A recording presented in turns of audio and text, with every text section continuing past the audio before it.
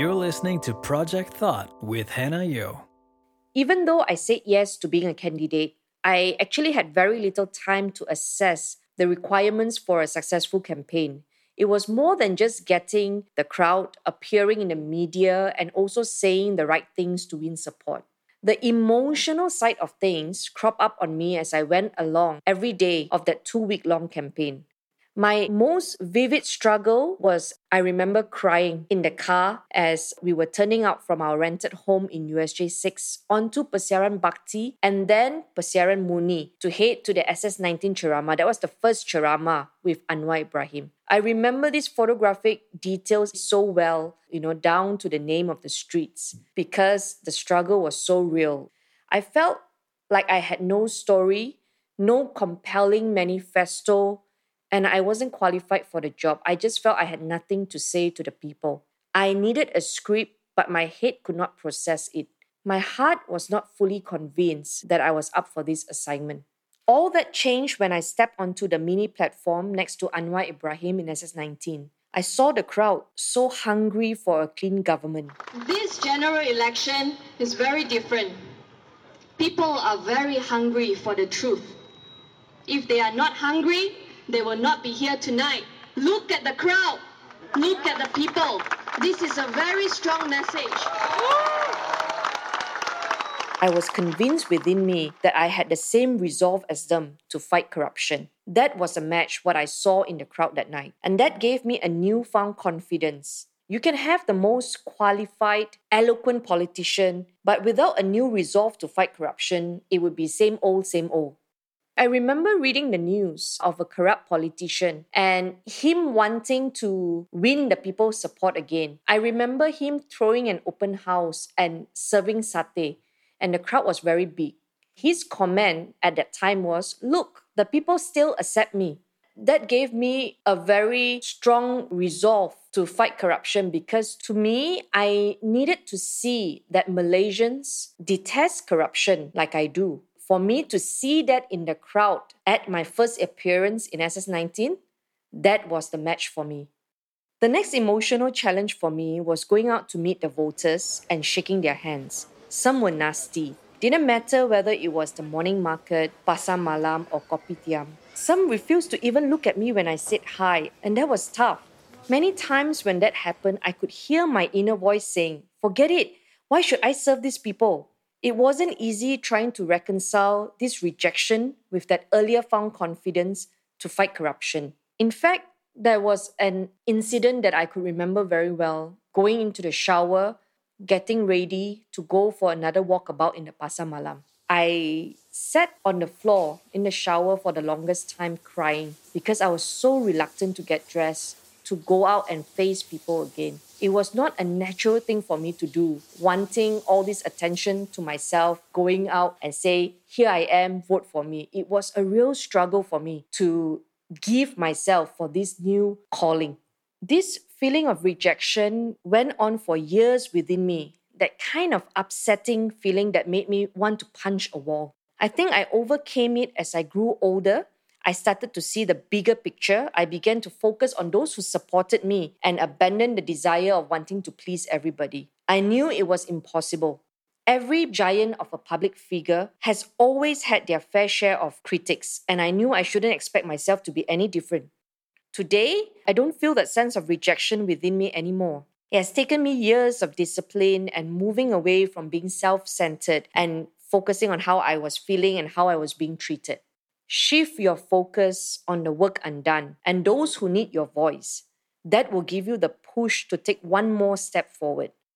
As the campaign went on, the crowds at our rallies began to swell. The biggest crowd was the ceramah held in the rain at the open field in USJ 12. When it started to pour, I remember there was thunder and there was lightning, and we appealed to the people to go home, but no one moved. They wanted more. I saw hunger and a real desperation for change, and that fired me up for polling day. The first step has started. Despite the rain, you have stood here tonight. This is the first step.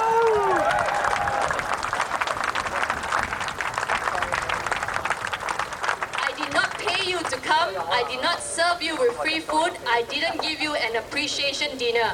I just tell you to vote for change. By then, a lot of people were already feeling very frustrated with the government, and people were willing to part with their money. We raised thousands in our rallies. A lot of people, I suspect, felt at that time that they really had nothing to lose because they didn't like the government, they didn't like the corruption, and they felt like, any chance, any bet they could place on anyone to give this a go, they would support. And that's how our campaign gained momentum in Subang Jaya.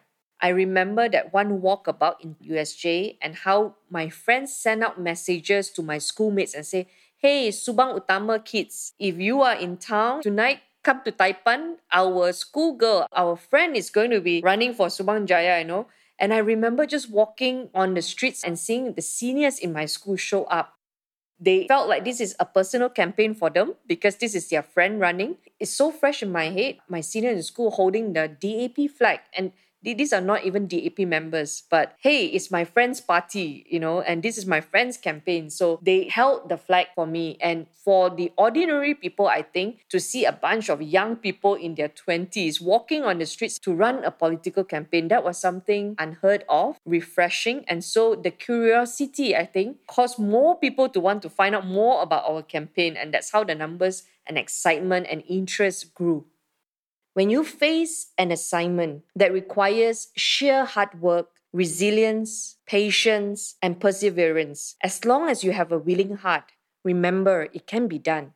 Speaking of a willing heart, this brings me back to the night of polling day. Edward was all dressed up, ready for a celebration as we gathered in his house before heading to the counting center. I remember asking Edward, why are you so confident, all dressed up already? And by then, the updates had started to come in from our counting agents. There was a real chance of us winning. Apparently, according to Edward, I was getting some significant number of votes, and this was verified when we actually arrived at the counting center. But we waited at the counting center till about 2 a.m., 3 a.m. that day. No one had access to any news, and rumors were flying that Barisan Nasional politicians were apparently removing documents from the state office. People said that you can have all these results saying that you're the winner on paper, but eventually a different outcome can come out of this because Selangor had never experienced a change of government. And there was a real sense of restlessness in that place because we were hearing all these rumors, yet we had no means to verify them.